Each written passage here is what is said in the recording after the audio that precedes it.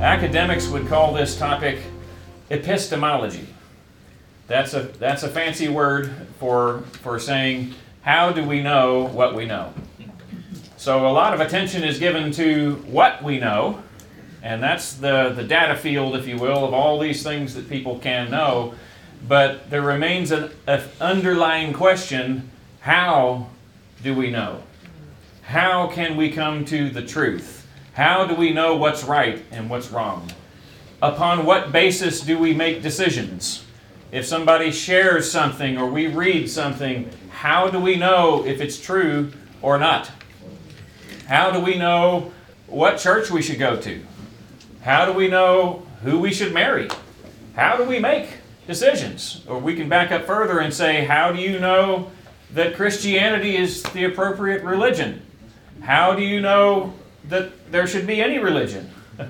And some of these things, to us, we inherit them, and so they seem like axioms to people. That's the power of culture, is that we don't know what we don't know, and we just take things for granted, oftentimes, without backing up a step and saying, well, is that really true? Amen. And we've just discussed how that's happened with traditions in the church, that people just swallow instead of asking the question, where did that come from, and how do I know if it's true or not? And I think in this room we probably share some basic assumptions, such as that this Bible is the Word of God. I think we probably share that view with everybody in there. How do we know that?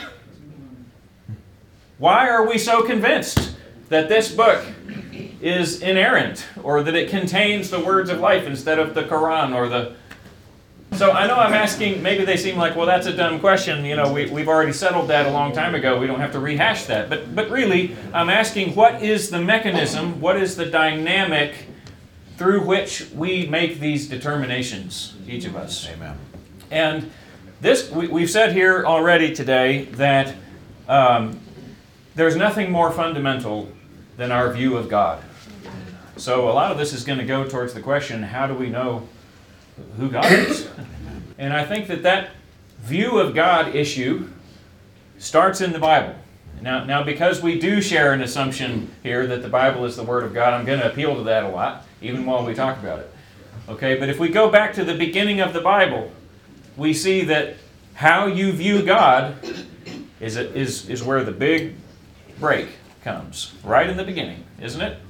Where we have two people made in the image of God, walking in relationship with God, trusting Him, believing Him, obeying Him, and then here comes another voice that says, God isn't who you thought He was. Let's talk about a different view of God's motives, and then the doubt comes, and what is the big promise that is given? You can be God. There is one God, and it's you. So, the big promise is you can be like God, and how are you going to do that? You're going to know good and evil for yourself. You can be the determiner. You can be the one who decides. You can be the one to know. So this question of two different basic approaches to how we know is fundamental. It's right in the beginning of Scripture.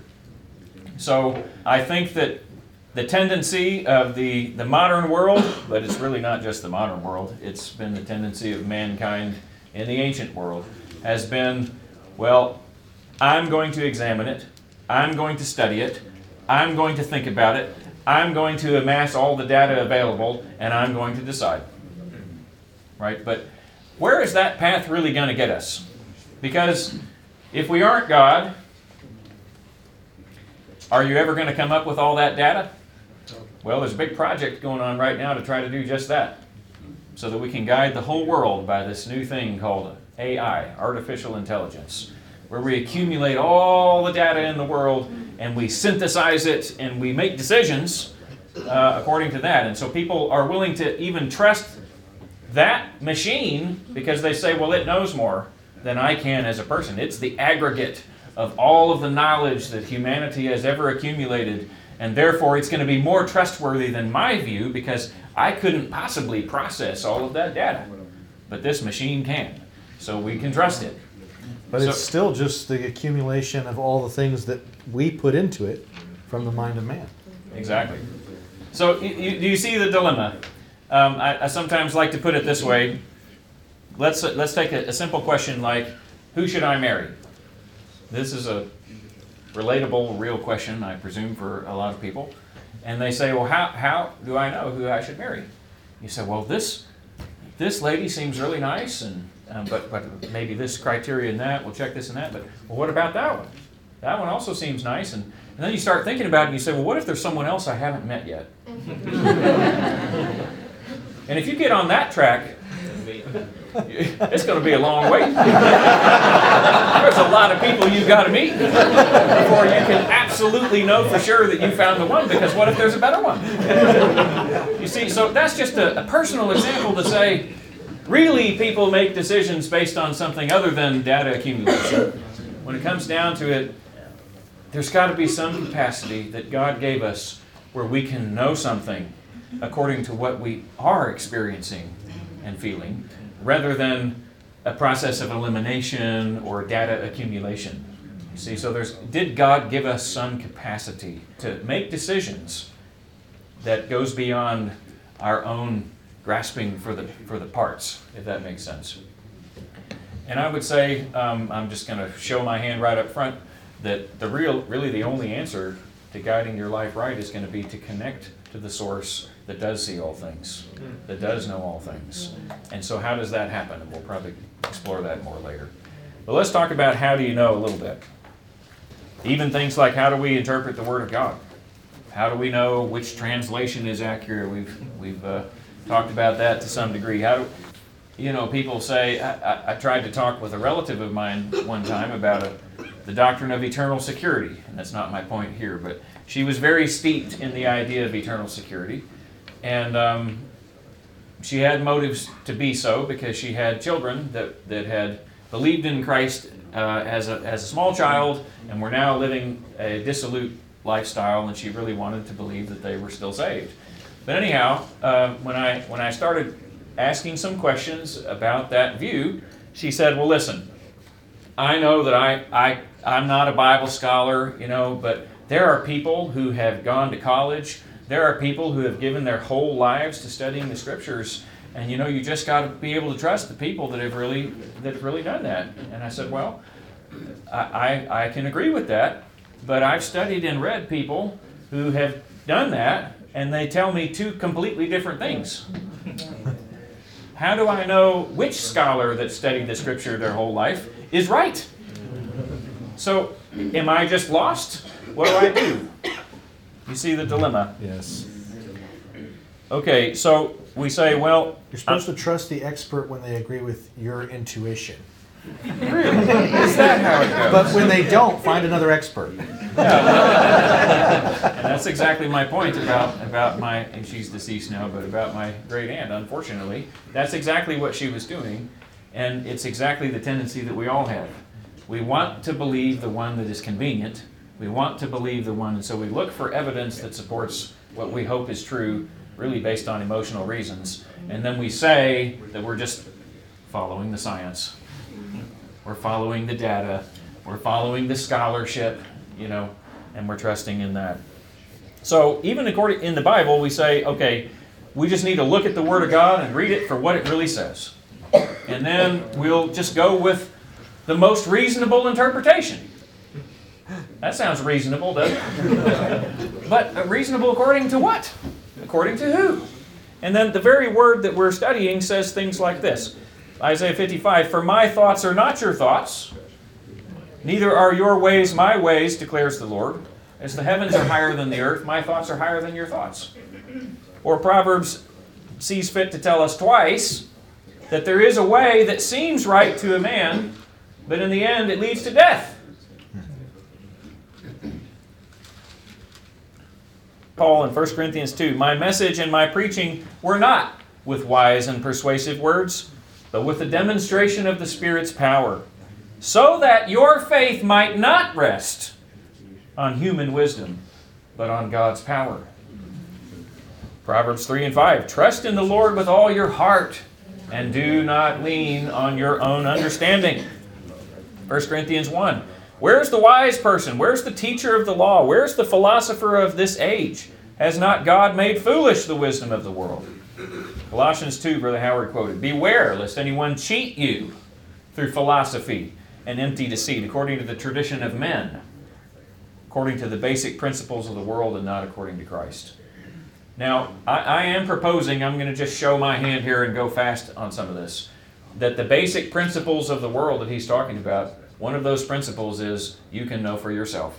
You can be as God. You can sort through these things. Notice that the devil does not say, you can do evil and it's going to be okay. He says you can know good and evil, in other words, the difference between the two for yourself. And that's very appealing because we say, well, everyone knows we're supposed to be a good person and all of this, but where do we draw the line? Amen. How do we decide between the two? And he's telling them, well, you can decide for yourself where to draw that line. And when you insert that type of thinking into your life and your decisions, it becomes very convenient to be the one that draws the line. Amen. Well, I would never do that, but this is probably okay, this part over here.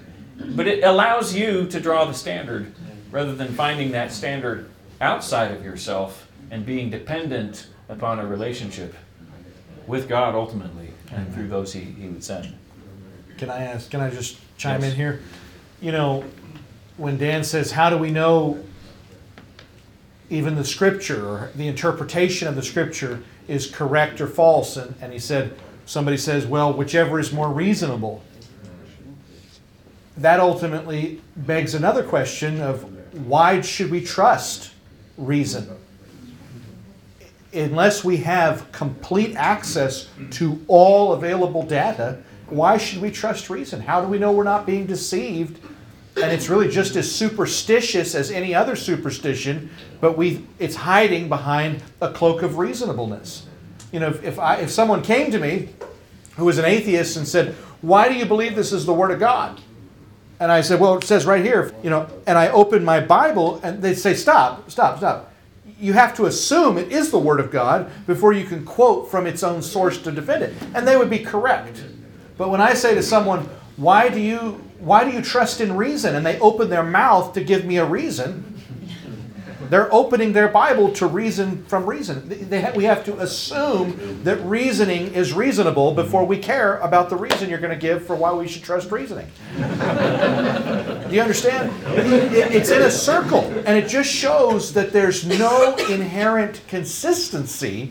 You can't be reasonable in your blind trust of reasonableness.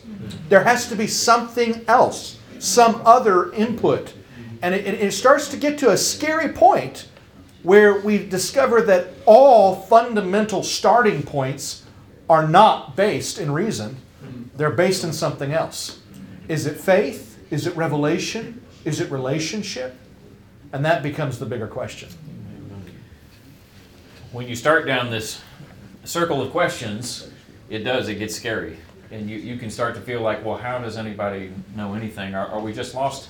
And honestly, I think we are. Amen.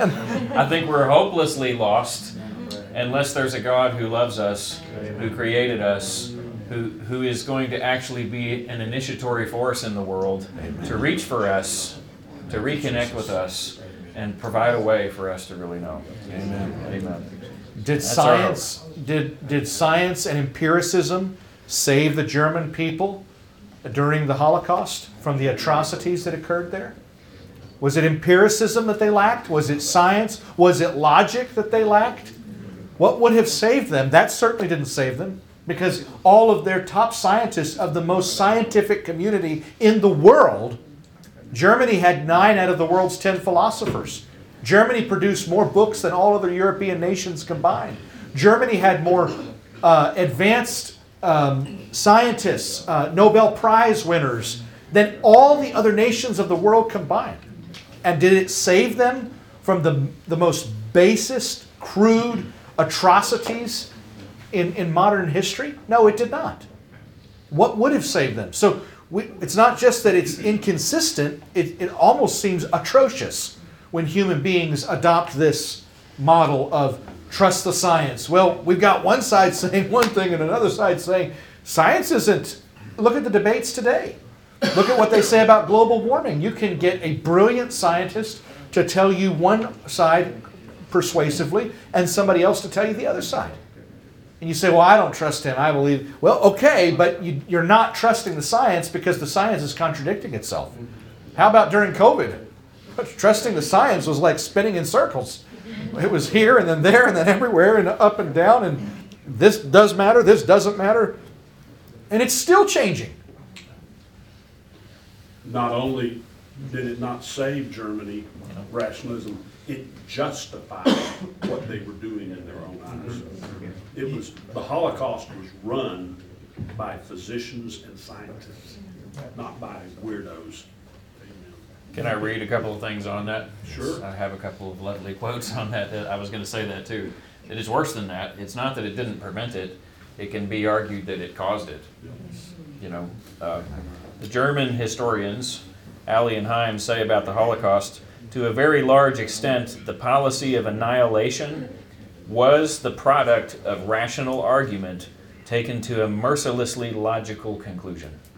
It made perfect sense what they were doing. Hitler's final solution was impeccably reasonable, based upon his starting point for reasoning, based upon his assumptions. Atrocities were the product of a rationalism in the service of practical policy making, which inherently tends toward the abandonment of moral restraint. Here's an interesting thought from an expert on terrorism named Bruce Hoffman. He says, rather than the wild-eyed fanatics or crazed killers that we have been conditioned to expect that a terrorist would be, many terrorists are in fact highly articulate and extremely thoughtful individuals for whom terrorism is an entirely rational choice, often reluctantly embraced and then only after considerable reflection and debate. It comforts us to imagine that crazy killers are just people who don't think. Why don't they think before they do things like that? This guy's an expert on terrorism, and he's saying they're doing it because they thought long and hard about it, and they decided this was the most rational way to achieve their goal. Well, I have a bunch more quotes that we could go on and on. If anybody doubts that that was what was going on in the Holocaust, it is well documented. It was supervised, planned, and implemented by PhDs and scientists and medical doctors and psychologists and the whole gamut. Germany was at the peak of the modern scientific movement. So the point here is not that science can never be useful or that there's never true things to be found in study or things like that. It's a question of faith. Where is our faith? And people argue the other side and say, but emotions are what are going to take you off.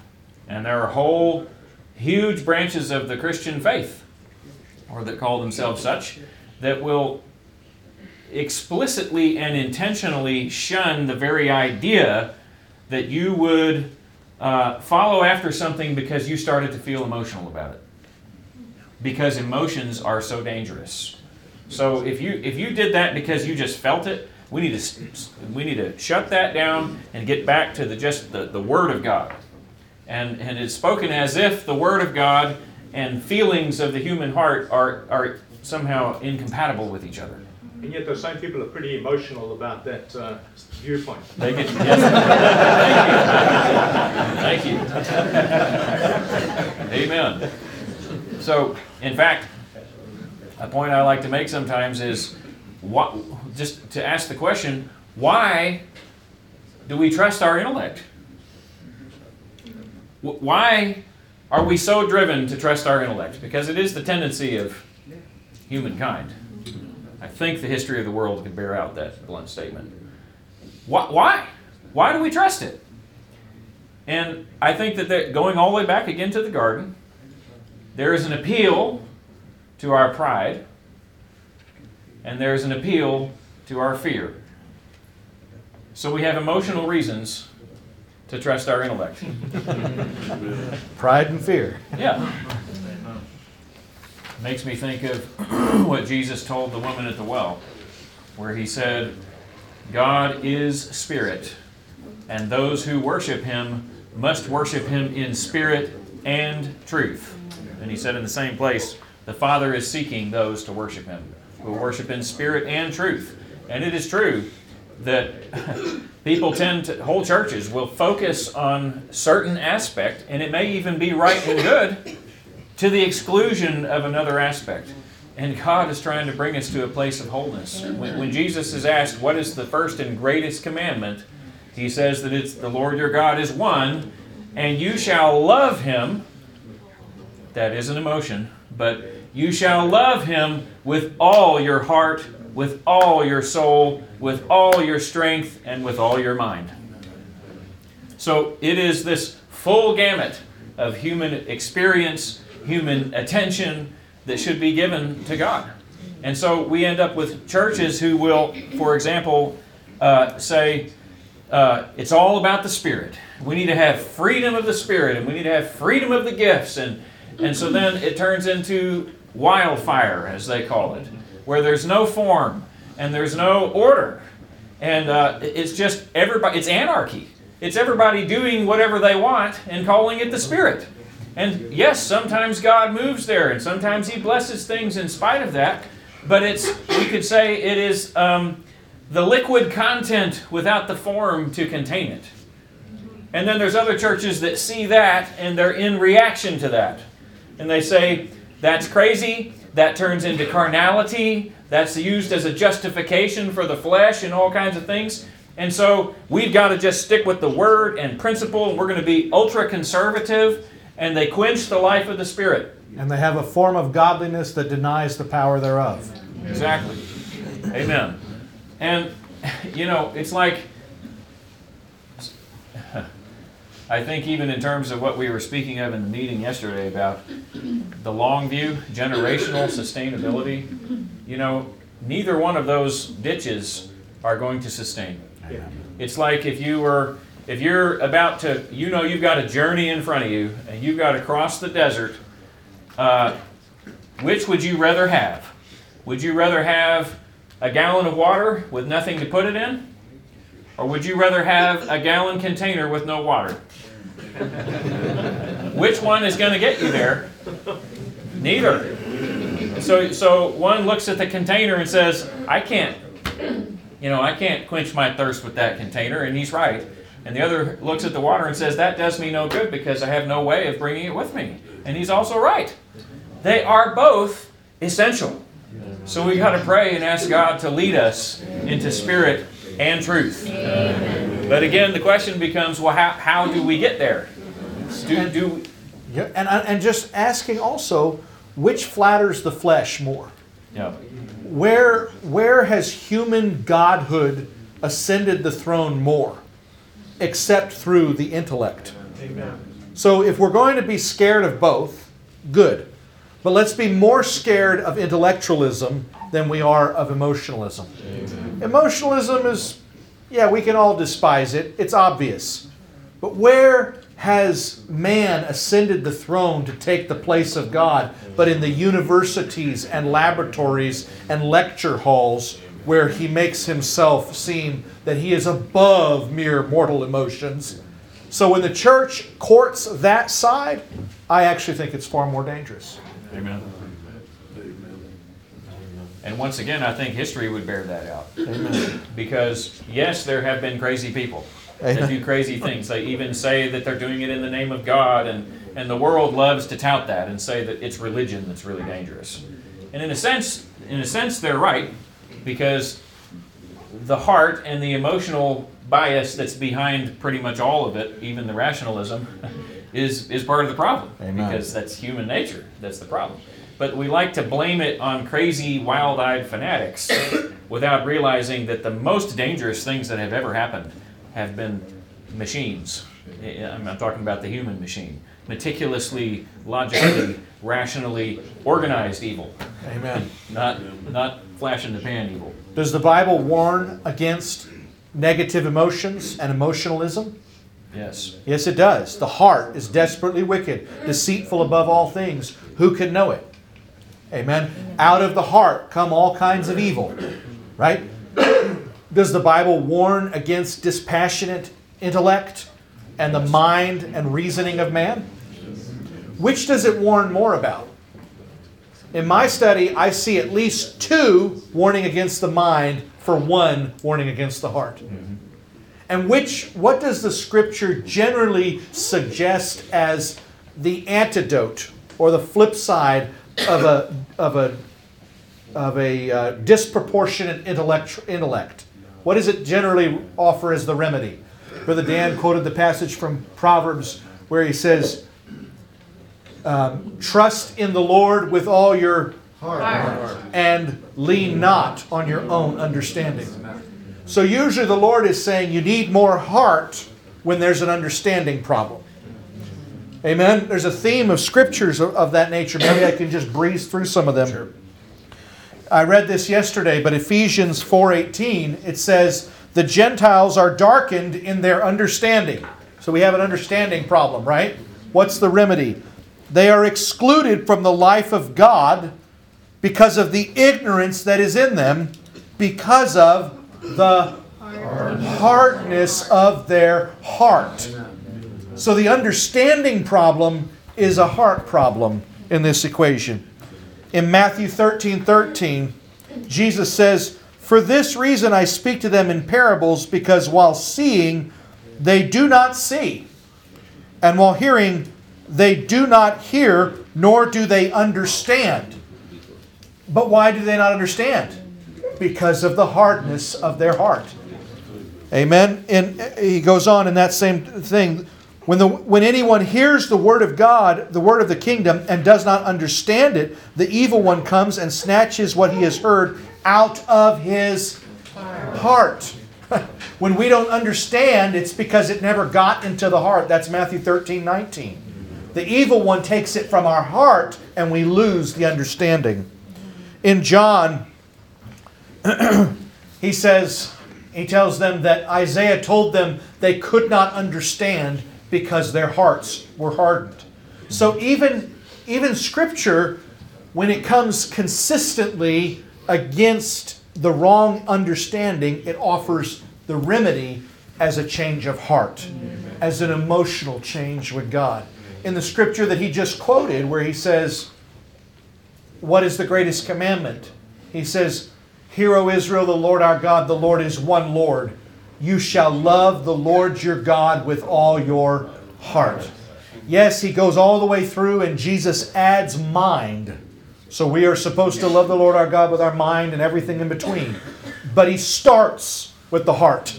We read yesterday in Romans 10 where he says, from the heart one believes, resulting in salvation. Amen. So it's not an intellect is not the solution to flawed emotions.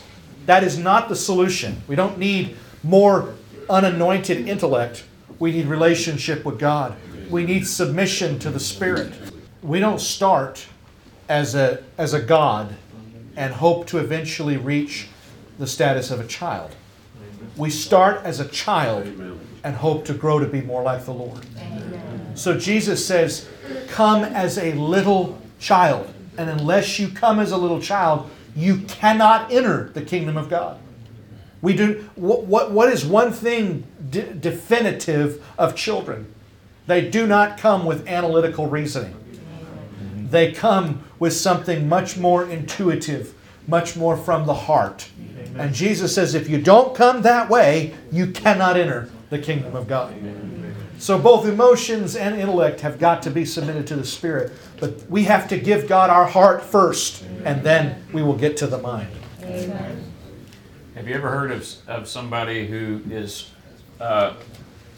thankfully this is kind of rare, but have you ever heard of somebody who is looking for a spouse, and they've got this really long checklist? She needs to be like this, and she needs to be like that, and we're going to find this, and she can't believe in that, but she got to be like this and that, and they're checking everybody out and making sure, seeing who lines up and all that. Do you have a lot of faith for how that relationship is going to go? No. I mean, we know intuitively, if I may say it that way, that it doesn't work. That it's got to start with love. There's got to be something in us that says, this is right. Amen. You know, and to trust that our Maker put that inside of us, that we can know if we've got the humility, then we can trust the things of God from our heart.